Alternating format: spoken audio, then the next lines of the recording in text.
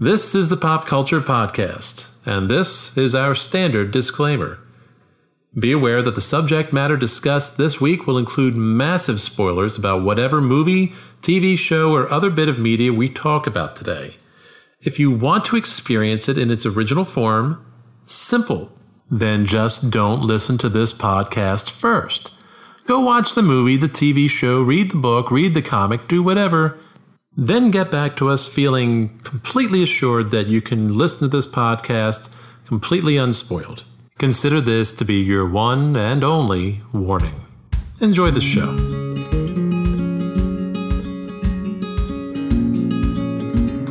Welcome once again to the Pop Culture Podcast. I'm Dave Ayers, your host, licensed professional counselor, suicide prevention trainer, and other things.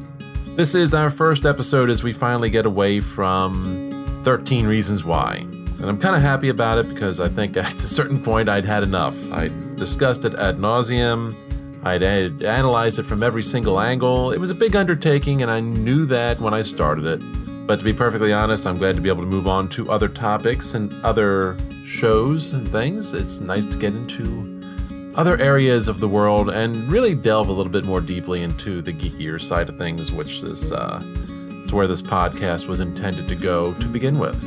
And today, what we plan to do is dig a little bit into one of the probably biggest characters that are out there in movies, and I think at this point branched out movies, comics. I think the movies made the comics bigger. The comics is where it started. We're talking about Tony Stark. We're talking about Iron Man. Iron Man is a character dating way, way back into the early 60s, the early days of Marvel Comics and the early days of the Silver Age of comic books in general.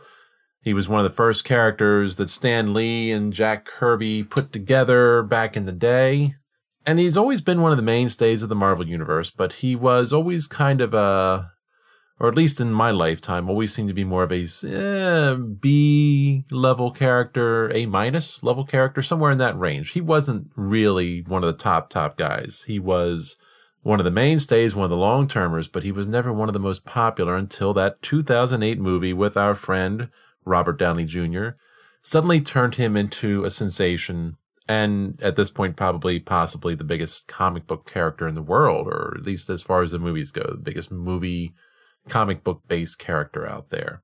And it's been a fantastic job by Robert Downey Jr. Okay, yeah, maybe he's largely playing himself, but it's a fun character, he's enjoyable.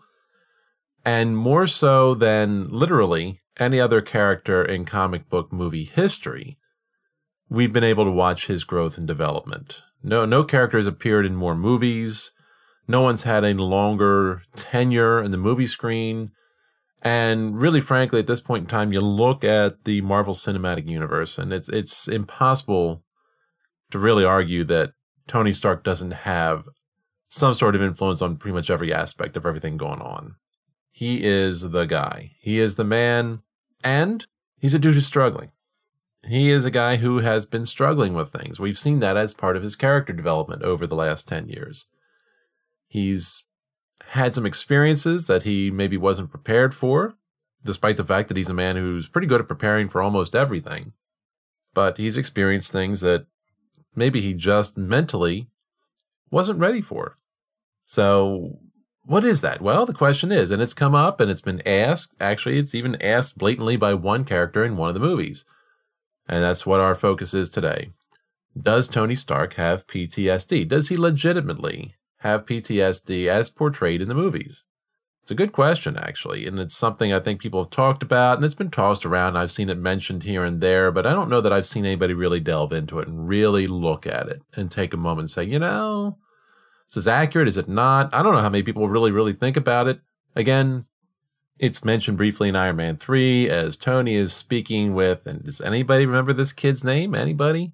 I had to look it up. Harley Keener. I did not remember that even a little bit, and I probably have seen the movie about 4 or 5 times. Kid's name just did not stick in my head even a little bit. He just was that kid. So anyways, he's talking with the kid, and he gets a little freaked out, and we'll talk about that down the road. But the kid actually asks him, do you have PTSD? That's the only time I hear it mentioned at all throughout any of the movies. where it would make sense that somebody might ask the question, pose the question, but it only comes up that one time. Not sure why that is. Maybe that's just the only writer of any of the movies who thought to really pose the question. So, again, as we look at it and we see Tony Stark's character development throughout the course of the movies, I think we see a guy who's really taken a hit, maybe more so than maybe a lot of people, a lot of the characters around him notice, and maybe a lot of the viewing public notice. So let's take a look at that real briefly here. Let's talk about what exactly Tony Stark is. Let's talk about what he looks like at the beginning. Tony Stark, as we meet him in Iron Man, is cocky, self-assured, hedonistic. He is a guy who doesn't take much of anything seriously. He is, as he puts it, genius, billionaire, playboy, philanthropist. That guy.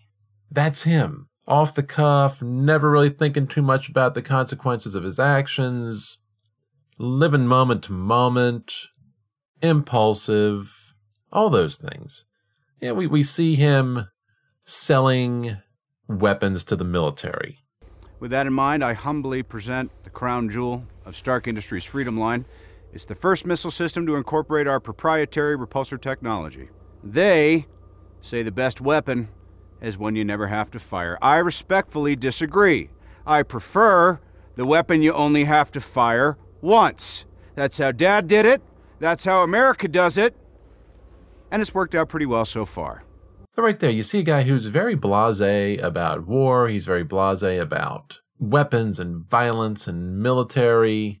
He doesn't have much concern about what's possibly happening in the world, facilitated by the weapons he's selling. It's just what he does. It's how he makes a living. It's how he makes money. And the money enables him to drink and spend time with women and drive fast cars and do all those impulsive, reckless things without thinking that we see him doing in the build-up parts of that movie. And we see him just, having fun goofing around with the soldiers. Come on, it's okay, laugh. Hey! Sir, I have a question to ask. Yes, please. Is it true you went 12 for 12 with last year's Maximum Cover models?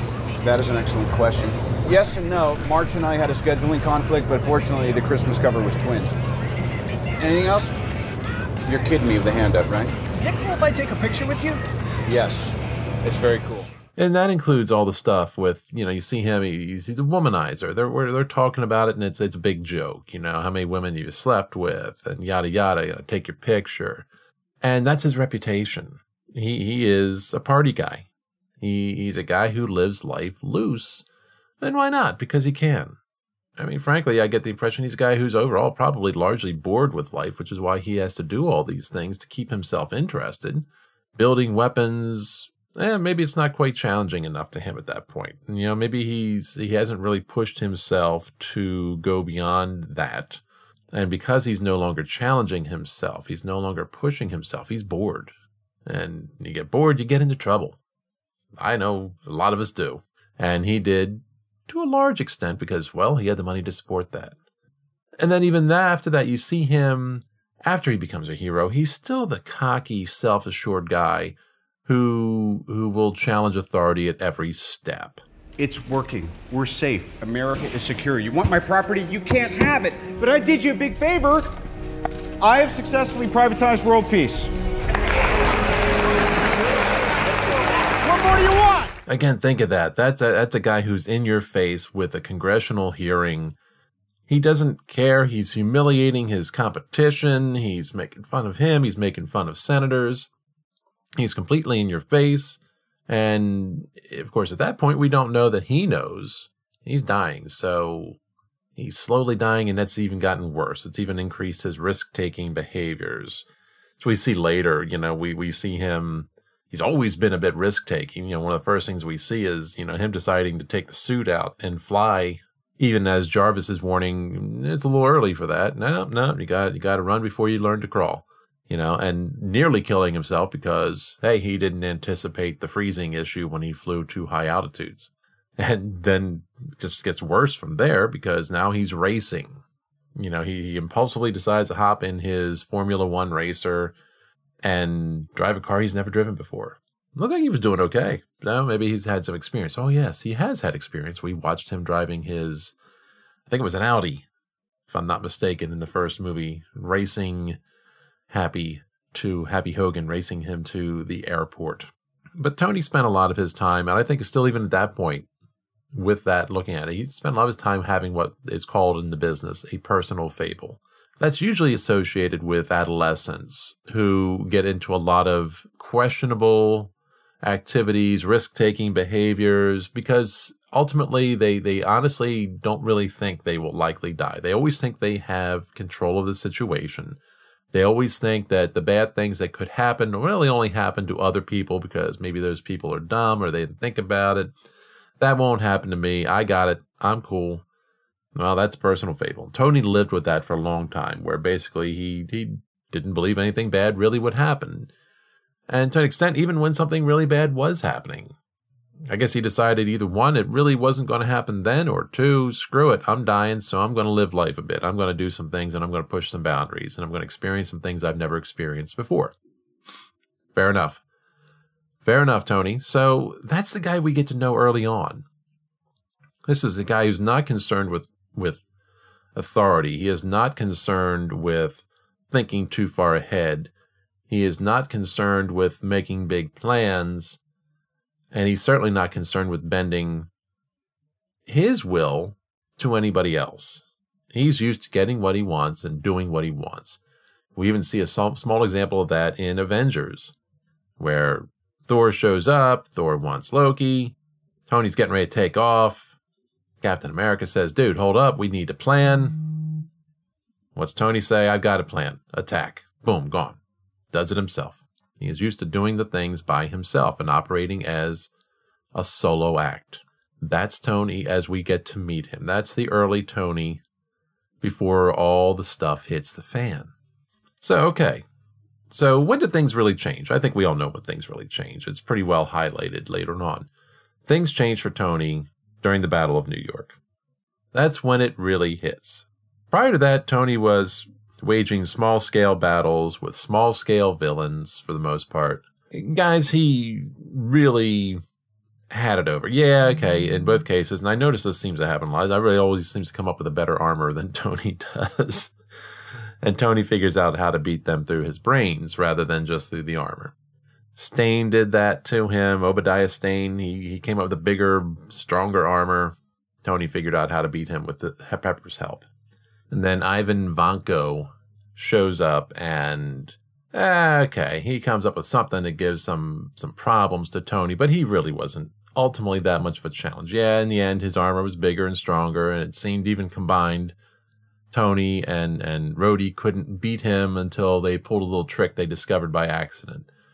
So, yeah, there's that. But for the most part, he wasn't really coming up against anybody that he couldn't beat. He wasn't encountering anybody that he wasn't able to stop fairly easily. And these are guys that are just kind of challengers to him. Now, all of a sudden, he's literally in the middle of a war. This is an alien invasion. It's full-scale combat. It's battle, and on a scale he's never encountered. He's never experienced anything like this. And it's got serious, very serious life or death consequences, even to the point where he nearly gives up his own life flying a nuke into a wormhole. The next thing he knows, he wakes up on the ground. At that moment, I think he assumed he was dying. He had heard Pepper's voice for the final time, could not speak back to her. He's floating in space somewhere, and that's it. Suddenly, he thinks he's going to die. And let's note, the reason why this would impact him differently than, say, any of the other Avengers, not just because he's the only one that flew the nuke into the wormhole, but let's look at who the other Avengers are. Let's look at these other people that he's with. Tony Stark, up to about a couple years before that date in the MCU timeline, was a businessman, a partying, hedonistic, billionaire businessman. His teammates in the Avengers? Well, let's see. Two of them are, as he describes himself, assassins. We're talking about Hawkeye and Black Widow, or spies, assassins, soldiers trained for combat, trained for killing and they had done so in the past repeatedly. You get military-type backgrounds. That's what they're used to knowing. That's what they have known for a very long time. Thor, all right, god of thunder for one. Two, raised to be a warrior. That was him. Raised from the beginning as a warrior and had done it for thousands of years at that point. I guess not thousands. I take it back. He did state his exact, give or take, age in Infinity War, which is 1,500 years. So he had done it for hundreds of years. And for him, death comes much more... it doesn't come as easily as it does for a human, as we saw. It's exceedingly difficult, on average, to kill an Asgardian, especially Thor. Meanwhile, we've got the Hulk. All right, well, I think for the Hulk overall, at that point, at least in the Hulk's development in the MCU, a lot of that had very little meaning for him. He was literally a big green rage monster who was nigh invulnerable, but who was largely brainlessly beating on things. Cognitively speaking, there wasn't much processing of trauma that was going to happen for him, although sometimes I think there's an impact on Bruce Banner, but just in a little bit of a different way, more indirectly, because he didn't remember doing those things. He basically had to read about them and feel guilty about them. So different situation for him. And then finally we have Captain America, as Nick Fury describes him, the world's greatest soldier. Yep, that's a guy who, again, like the others, was brought up in and had fully experienced war, and largely from a perspective of a guy who was almost always, really, always, up to that point at least, the best soldier on the field. So that's a guy who never really maybe faced his death quite as clearly on a battlefield as a lot of other guys would. Obviously, yeah, he faced his death one time when he crashed a plane into the Arctic. That was intentional, and that wasn't on a battlefield. In the battlefield, he always won. And he won this one, too, with these guys. So they're all these people who have these backgrounds, these combat training backgrounds, these military backgrounds, or had the inability to remember what they experienced on the battlefield. And then there's Tony. Genius, billionaire, playboy, philanthropist. Not the guy necessarily to be on a battlefield for the first time. And I think Shane Black in writing Iron Man 3 was pretty wise to recognize that this is a different guy than the other ones, and this is going to affect him differently. And so I think the way it impacted him was pretty creative. All right, so now that we've discussed that, and we get a good idea, and it's pretty clear where things change and why they would change and why they might affect him differently, let's talk about exactly what PTSD is. Let's take a look at what the diagnostic criteria is. And when I say diagnostic criteria, that means what are we doing? We're turning to our old friend, the Diagnostic and Statistical Manual of Mental Disorders, commonly known in the business as the DSM-5, because we are on version 5. Because I know all of you non-clinicians out there care which version it is. But that's it, the DSM-5. All right, so PTSD, as described by the DSM-5, has several criteria for diagnostics and a few sort of optional ones or additional specifiers, but the main ones, criterion A, and that could be usually one of 4 things: direct exposure, witnessing the trauma, learning that a relative or close friend was exposed to a trauma, or indirect exposure to aversive details of the trauma, usually the course of professional duties. In other words, first responders, medics, people who maybe don't see the trauma, firemen maybe, who show up on the scene afterwards and are basically there to help clean up the mess. Criterion B, and again, for each of these criteria, only one of them needs to be present to be diagnosed. So criterion B is basically described as a traumatic event is persistently re-experienced, and that can be one of several ways. Unwanted upsetting memories, nightmares, flashbacks. Probably the best known one is the flashbacks. Emotional distress after exposure to traumatic reminders, or physical reactivity after exposure to traumatic reminders. In other words, talking about it, bringing it up, that person starts to have that same emotional reaction or that even physical reaction. Criterion C, which is avoidance of trauma-related stimuli after the trauma. That's usually, avoiding trauma-related thoughts or feelings, avoiding trauma-related reminders. In other words, not wanting to talk about it, not wanting to hear about it, doing anything they can to get away from it. Criterion D, negative thoughts or feelings that began or worsened after the trauma. And things like inability to recall key features of the trauma, overly negative thoughts and assumptions about oneself or the world, exaggerated blame of self or others for causing the trauma, negative affect. And in this sense, affect in the business means basically how you present moods through your facial and body actions and movements and things like that. In other words, if somebody has a frown and their head's looking down, they look sad. We'd say, you look sad. That's okay. A sad affect. It's kind of a funky word to encapsulate all of those things that go into recognizing somebody's mood without asking them or hearing them say it. We just call it affect because we needed a fancy word for it. Decreased interest in activities, feeling isolated, the difficulty experiencing positive affect. It basically means you have trouble smiling, have trouble laughing and enjoying life. Criterion D, when you really put it all together, sounds a lot like depression, doesn't it? That's a strong component when you really get into PTSD and why sometimes it's difficult to differentiate the two, depression and PTSD. And criterion E, trauma-related arousal.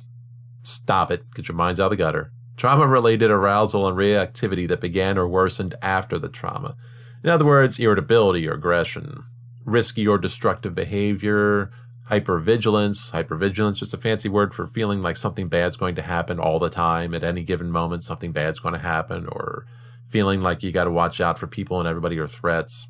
Some people will call it paranoia. It's not really paranoia, but the idea that you feel like everybody you see is possibly a threat. I get it. I get why that would be called paranoia. Heightened startle reaction, difficulty concentrating, difficulty sleeping. And in criterion F is a simple one. It just says the symptoms last for more than 1 month, because a lot of people may experience a lot of these things just in recovering from the initial trauma. So it's not PTSD unless it's become something that doesn't go away. Most people will resolve this stuff. Most people will recover from it because we have resiliency skills within us that help us get through these things. When a person doesn't, when it lasts for 2 months, 6 months, a year, that's when it is PTSD. And of course, a couple other things just to make sure we're clear. Criterion G is symptoms create distress or functional impairment. In other words, social, occupational, just day-to-day functioning. Criterion H, it's a rule-out criteria actually, where basically it says symptoms are not due to medication, substance use, or other illness. So that's a rule-out one. Basically, one would say just make sure you check that this isn't something else that could account for what the person is experiencing rather than PTSD. So there's all your criteria. That's the things you look for if you're a mental health clinician and you're trying to decide, does this person I'm working with possibly have post-traumatic stress disorder? So now we get back to Tony. We start talking about that, and we get back to him, and we look at this criteria for him. So criteria A is talking about the exposure. We've already talked about a big one for Tony, the Battle of New York. The going into the wormhole, the facing his death, is obviously the biggest exposure he had. But guess what? There's a lot more than that. That's the one that maybe gets the most attention, but let's think about what else this man has experienced over the course of these 10 years in all these movies. One, just the Battle of New York, civilian casualties. Yeah, you know what? It's PG-13, and yeah, it's the Marvel Universe, and they don't dig into too much of the way of the death, destruction, and gore and all that, but if you want to be honest, clearly a lot of people died during that battle. It didn't get talked about a lot, but there were clearly a lot of civilian casualties in it. They get into a little bit more when they talk about things in Civil War, Captain America Civil War, where General Ross is reviewing, what happened in the various big battles of the movie series, and New York is one of them. And then, of course, when Hydra was outed and S.H.I.E.L.D. fell apart in D.C. and Sokovia, of course, all of that, there's civilian casualties all over. We don't see a lot of them. I am sure somebody in Tony's position in the midst of all that would be seeing a lot of them and certainly would be aware of them afterwards. News reports and such, I'm sure, would report how many people died during each of those clashes. Then we get to Iron Man 3, and he watches Pepper. He thinks he watches Pepper die. And she dies in the midst of him trying to save her and promising her she's going to be okay and he's going to save her. And then something happens and takes it out of his control. And he watches her plummet to what he believes will be her death. It doesn't matter that she came back later, there was that moment.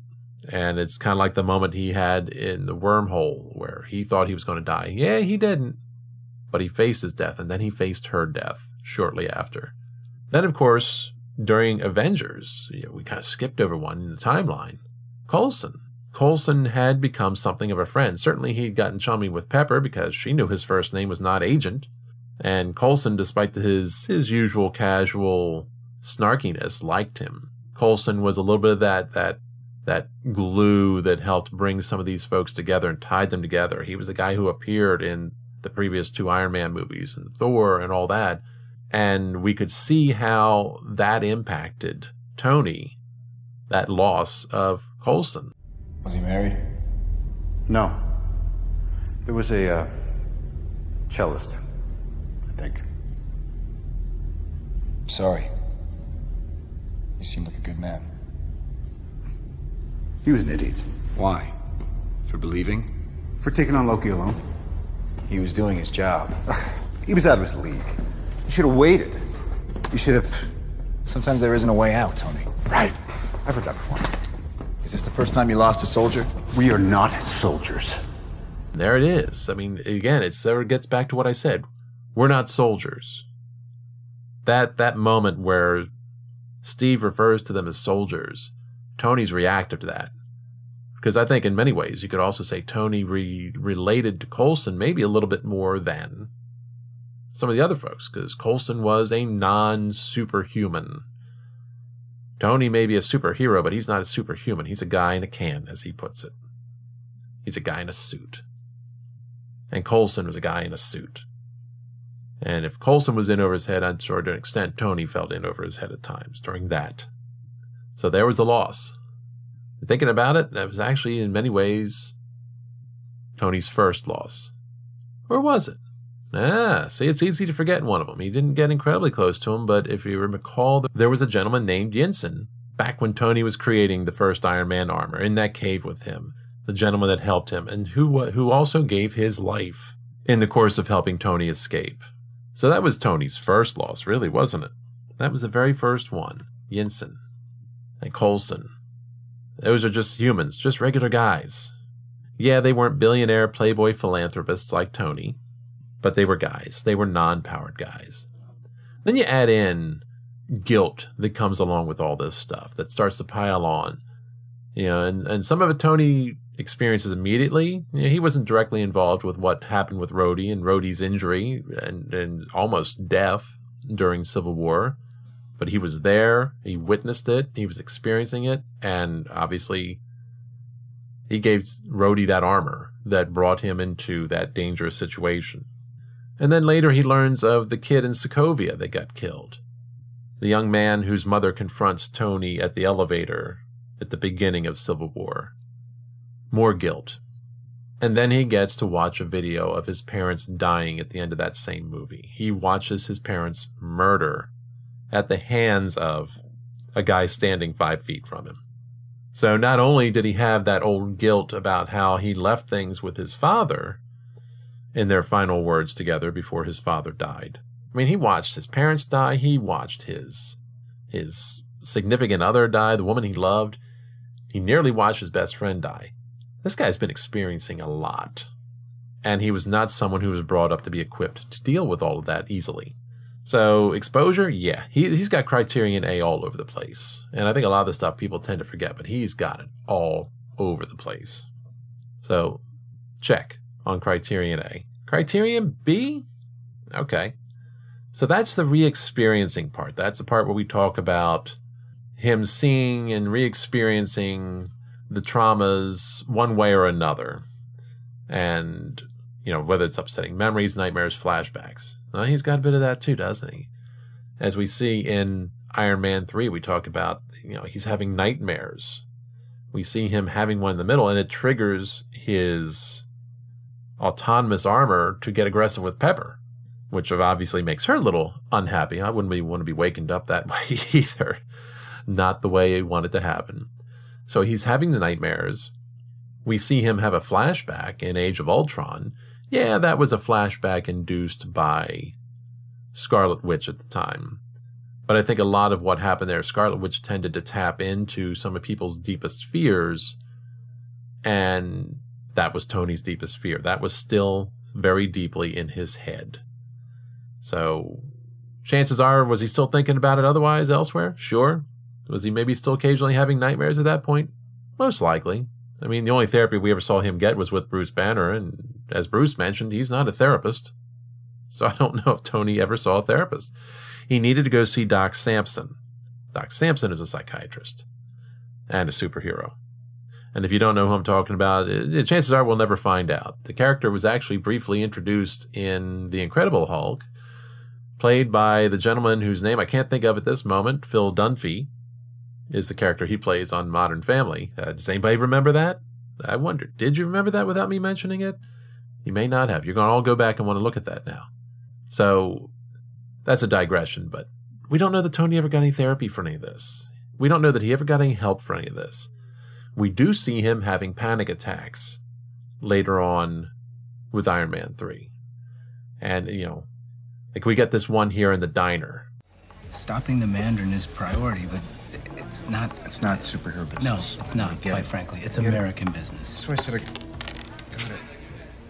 Okay? Broke the crayon. Are you okay, Mr. Stark? Take it easy.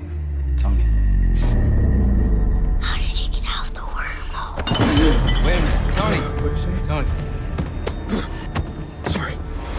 Cheer up. Suit. Okay.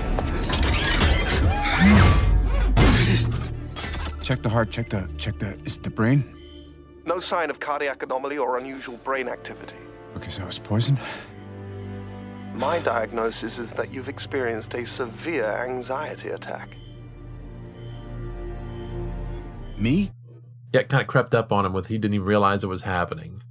Till it was, boom, deep into it. And I'll slightly disagree with the terminology that Jarvis uses, but hey, Jarvis is not a trained clinician. He refers to it as a severe anxiety attack. We usually refer to them as panic attacks. Yeah, he had a panic attack. That's pretty much one of those classic things that happens for folks with PTSD. And then, of course, later, we get back to his discussion with Harley Keener. Did anybody forget that name again already? I darn near did. Harley Keener, the kid, in this scene. You know what this crater reminds me of? No idea. I don't care. That giant wormhole in New York. Does it remind you? That's manipulative. I don't want to talk about it. Are they coming back? The aliens? Maybe. Can you stop? Remember I told you that I have an anxiety issue? Does this subject make you edgy? Yeah, a little bit. Can I just catch my breath for a second? Are there bad guys in Rose Hill? Do you need a plastic bag to breathe into? Do you have medication? Nope. Do you need to be on it? Probably. Do you have PTSD? I don't think so. Are you going completely mental? I can stop. Do you want me to stop? Do you want me to stop? When I said to stop doing that, I'm sort of, you're going to freak me out. So now we see two occasions here where very clearly he is having problems with reacting to the previous experience, the negative experience, the traumatic experience. That's that physical reactivity and emotional distress. He had both anxiety and he had physical panic where he's got short of breath and he's starting to shake and things like that. I imagine his heart rate was going up a little bit, and all that. And he's starting to hyperventilate. Criterion B, yep, I think he's got it. He's got it pretty good. So Criterion C, the trauma-related feelings and trauma-related reminders, the avoidance of these things. To a large extent, we see that with him talking with Pepper about the problems he's having that he's not been telling her about. I'm a piping hot mess. It's been going on for a while. I haven't said anything. Nothing's been the same since New York. Oh, really? Well, I didn't notice that at all. You experience things, and then they're over, and you still can't explain them. Gods, aliens, other dimensions. I'm just a man in a can. The only reason I haven't cracked up is probably because you moved in, which is great. I love you. I'm lucky. But honey, I can't sleep. You go to bed, I come down here, I do what I know. I tinker. Threat is imminent, and I have to protect the one thing that I can't live without. That's you. Here he is, he's talking about, he's got this imminent threat. He's always worried that something's going to happen. He's worried about protecting her in particular.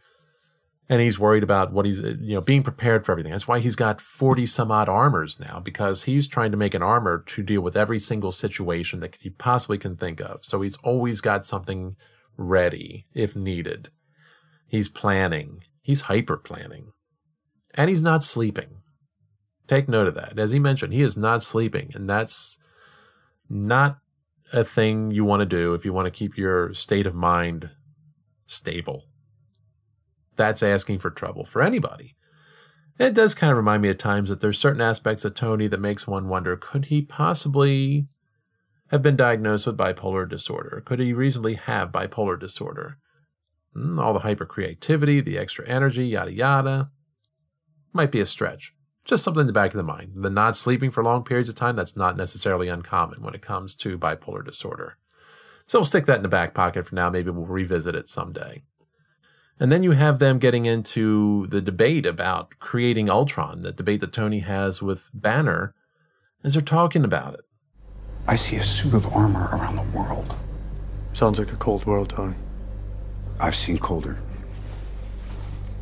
This one, this very vulnerable blue one, it needs Ultron.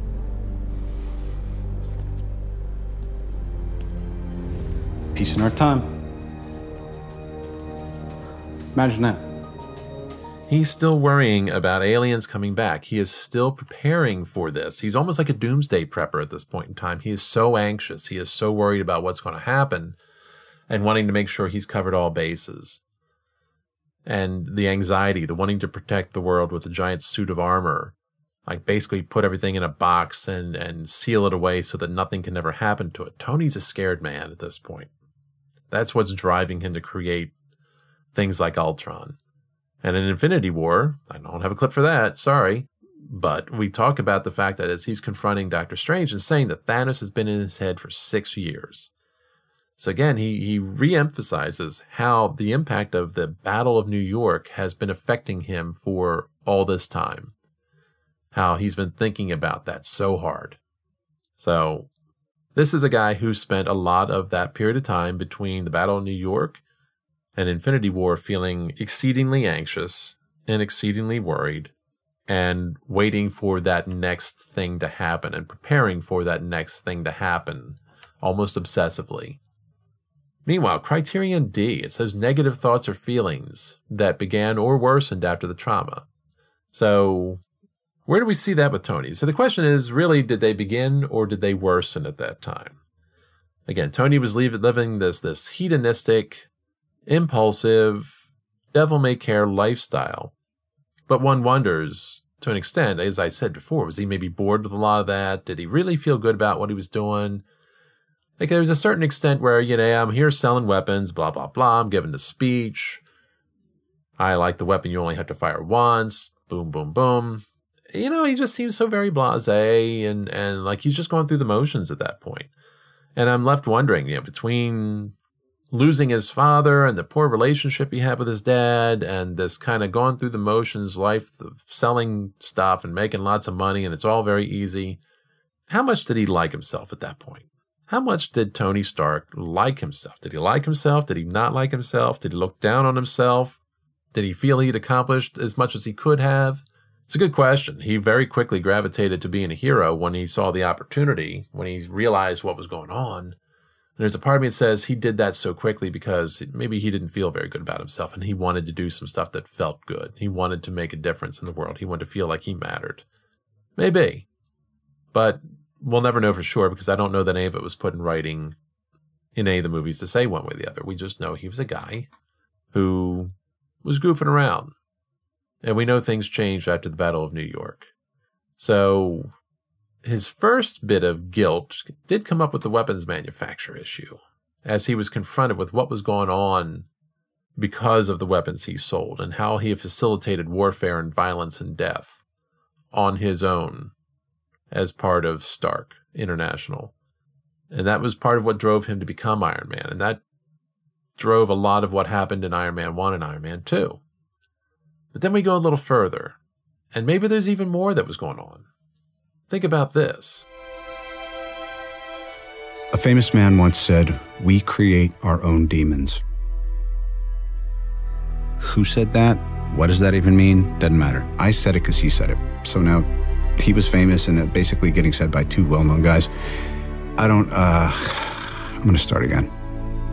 Create our own demons. So at this point in time, he is essentially blaming himself for what happened with Aldrich Killian and everything that went on in Iron Man 3 with Extremis. All right, he didn't treat the guy really well, but that doesn't mean he created that demon. That doesn't mean that Tony Stark is solely responsible, but he thinks he is. He thinks he is. He has taken responsibility for everything that happened there, which means he took responsibility for watching Pepper die, for thinking he killed her and getting her caught up in all that. And he took responsibility in his mind for what happened to Happy Hogan. So in his mind, if he created Aldrich Killian the villain, then everything that happened there was because of him. So that's a little excessive guilt. The kid that died in Sokovia. I always get a little annoyed at some of these scenes because you've got these people that are angry about the Battle of New York and angry about Sokovia. All right, so Sokovia, Tony can feel a little bit guilty. He created Ultron, and he owns up to that. That was him. He takes ownership of that in Civil War. But it wasn't intentional. And granted, being an accident doesn't absolve one of guilt. And at the same time, they did what they needed to do. But yeah, a lot of people died, including that kid. People in New York, that wasn't the Avengers' fault. Not at all. They did what they could, but people wanted to blame them for deaths there. Those deaths were largely unavoidable. But Tony's taken on that guilt.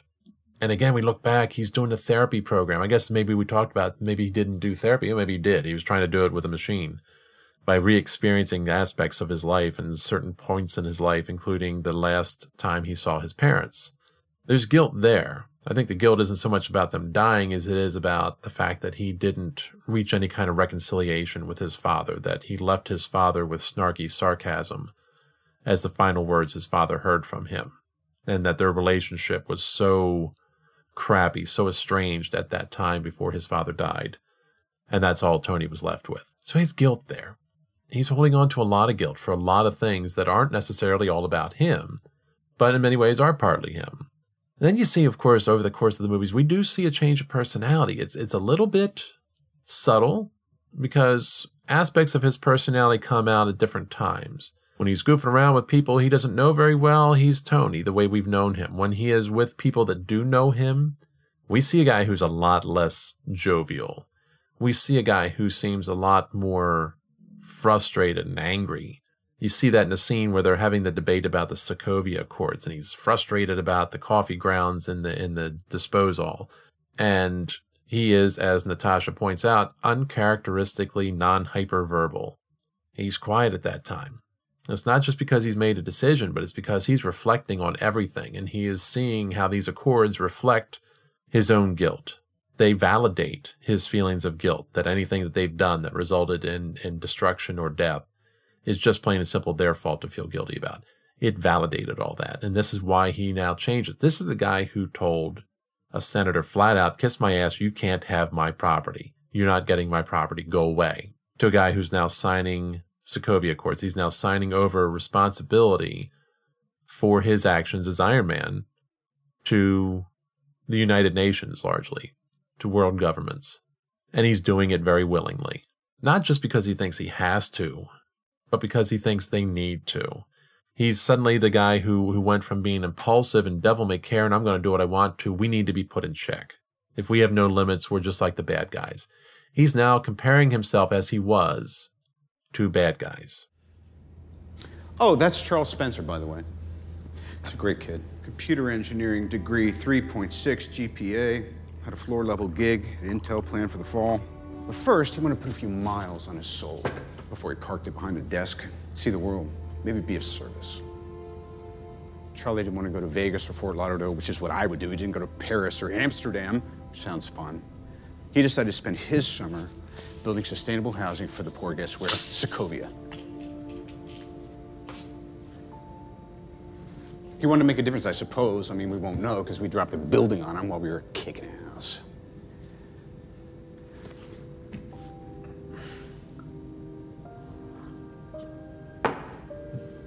There's no decision-making process here. We need to be put in check. Whatever form that takes, I'm game. If we can't accept limitations, we're boundaryless, we're no better than the bad guys. Suddenly he's so serious. Suddenly he's a guy who's not joking so much.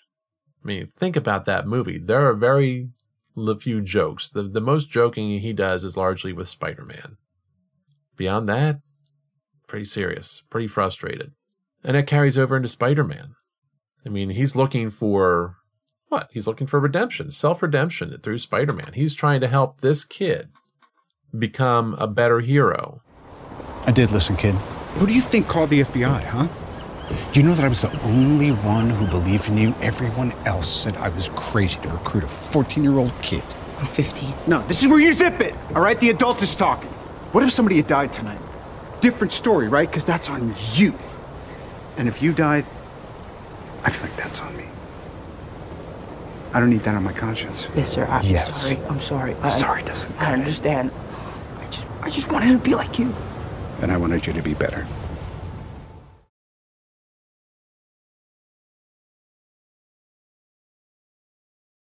That's it. It's like he looks at it and says, I was a lousy hero, I'm crappy, I want you to be the good guy. I want you to be the better guy.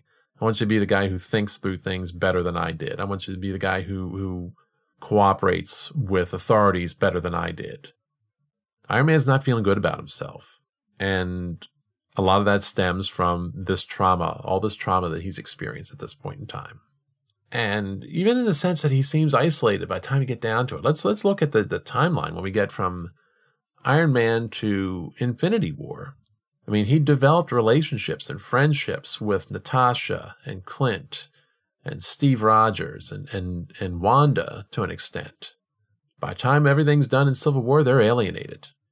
He's not talking to them. He's not seeing them. He hasn't, and in Infinity War, he hasn't spoken to any of them in however long it's been since that occurred. Meanwhile, Thor and Banner, both off-world. They're not around. Nobody knows where the hell Fury and Hill were post Age of Ultron. They were out there somewhere. Maybe Hill was still working for Tony, maybe not. I'm not clear on that because we don't see her again after that. And of course, by then he's realized that she was still in touch with Fury and he didn't know it. And of course, at the end of Infinity War, we see her and Fury hanging out. So she and him were, I don't know what's going on. And Vision was wherever Wanda was. By that point in Civil War, he's on a break with Pepper. So the love of his life is no longer with him. About the only friend he's got at that point in time who's left is Rhodey. That's it. So whether he isolated himself or whether his actions isolated him or whether circumstances isolated him, he certainly seemed pretty isolated by the time we got to it. At least for him, he developed something of a relationship, the mentor relationship with Spider-Man, and had reconciled with Pepper by the time Spider-Man was done as we get into Infinity War. But other than that, he's not in contact with anybody else. And then finally, Criterion E. We're talking about some of those emotions and feelings and the hypervigilance and all that stuff that we talked about earlier. The trauma-related arousal, as they call it. And, that physical, emotional reactivity that goes on. And the hypervigilance, again, we kind of underline that when he's worried all the time that something bad's going to happen. He expresses his worry about alien invasion in 3 movies, we'll say 4, but the 4th one's Infinity War because, hey, I knew this was coming. But he's expressed it in damn near everything he was in. And we don't know. I wonder if his sleeping has resolved at all since Iron Man 3? Do you think that's still going on? Hard to say. It's not brought up. Pretty much impossible to know. And of course, we saw a lot of the risky and destructive behavior going on. A lot of that mostly was in Iron Man 2. And had, to some extent, probably some relationship to what he believed was his impending death by poisoning from the palladium in his chest. But the racing, the impulsive fighting with Rhodey, the drinking. One of the things they never got into with this version of Iron Man that they got into the comics was his battle with alcoholism.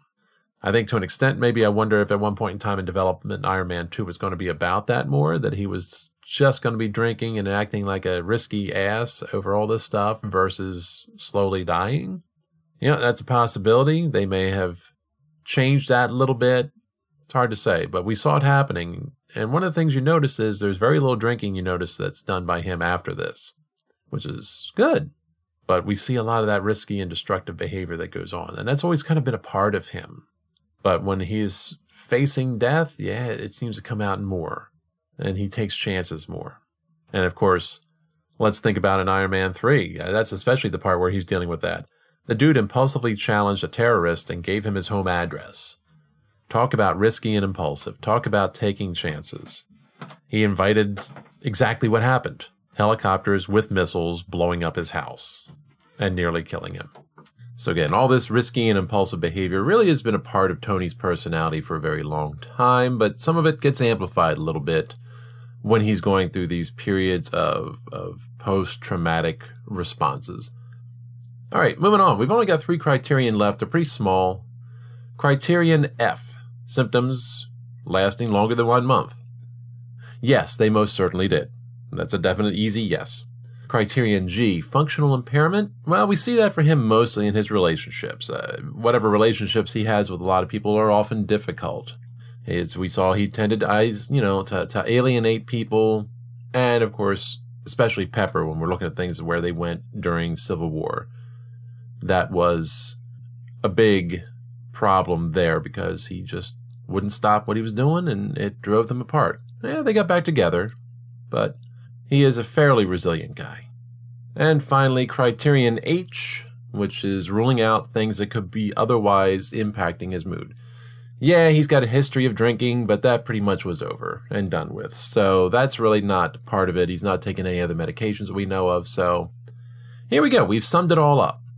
And based on all these things we have just talked about and reviewed at this point in time, I'd have to say, yeah, Tony Stark is a guy who could legitimately be diagnosed with PTSD, post-traumatic stress disorder. And it makes sense, everything going on. You know, when we look at his life history, we look at what happened with him in the course of the events, especially of Phase 1 of the Marvel Cinematic Universe. It's legitimate. It's reasonable to say the guy has at least some level of post-traumatic stress disorder going on. His responses, his attitudes, his moods. It's somewhat inconsistently portrayed at times. I think they really started to dig into it heavily with the whole Iron Man 3 period of things. I think Shane Black really hit on a good idea there with how Tony Stark would likely respond to the events he experienced. And I think it kind of got pushed aside a little bit. It got reduced a little bit. I guess they didn't decide to harp on it and make a big thing about it. Maybe it was decided to an extent he had resolved it by the end of Iron Man 3 because, hey, look, he blew up all his suits. He got the arc reactor out of his chest and tossed it away. He had come to the realization that the suits didn't make him. He made the suits. And that regardless of whether he was wearing one or not, he was a hero. And that's all true. But just that immediate realization doesn't mean it's an end to everything. Some people complain that, oh, well, then they backtrack that for Age of Ultron and everything. Well, you know, having an epiphany one day does not necessarily mean one is cured, so to speak. One is now past all their issues. Those issues still remain to a large extent. It takes a lot of work for people to get past that. And maybe that's the important thing that people need to remember. Dealing with a mental illness, recovering from a trauma, any of those things, there's no quick trip. There's no simple destination. Oh, I've reached my destination. I'm now through it and I'm done. And I put it away forever. It's not how it works, folks. It takes a lot of maintenance. It takes a lot of ongoing attention to how we self-care, how we take care of ourselves on a day-to-day basis that gets us through that. And it doesn't erase what happened. It doesn't make the illness or the issue go away. It just means that at a certain point, we aren't giving it the time and attention that we used to, and we're giving more time and attention to things that help us feel good, feel content, feel safe. So Tony did what he did in Iron Man 3, and it was a bit of an epiphany, and it helped him move forward a little bit and change his perspective somewhat, but he didn't change everything else he was doing. He didn't change much of anything else he was doing. And essentially his continued actions as Iron Man just re-exposed him to trauma over and over. And it's not clear what level of work he put into developing other coping and resiliency skills to help him manage that re-exposure to trauma events and trauma situations. So that's it. I am in agreement that he has PTSD. I guess I'm not sure who I'm agreeing with, to be perfectly honest. Who said it besides me? I don't know. The question was posed in Iron Man 3 by, who's his name again? Harley Keener. There you go. And that's it. So I don't think I have much more to say about it. I'm in agreement. I think that's the truth. I'm interested if people have other thoughts. Certainly feel free to leave comments if you agree, disagree, one way or the other. If you think I'm off base, you think I'm stretching things a little bit. I don't think I am. I'm usually pretty good about that. But I'm very interested to know what others might think as well. Feel free to tell me what you do think. So thank you again for joining me for our first post 13 Reasons Why episode of the Pop Culture Podcast. I hope you found it entertaining, enlightening. I hope you picked something up out of it. Maybe a different perspective, maybe a different idea, and maybe a better understanding of PTSD. Whatever it may be, I hope you enjoyed it. I encourage you to join me next time. I encourage you to check out the other podcasts if you haven't heard all of them. I thank you for your time. I look forward to talking to you again in a couple weeks. Our next episode, it's a mystery. I'll surprise you with it when we get there. In the meanwhile, remember, be kind to everybody you meet. You never know what battles they are fighting.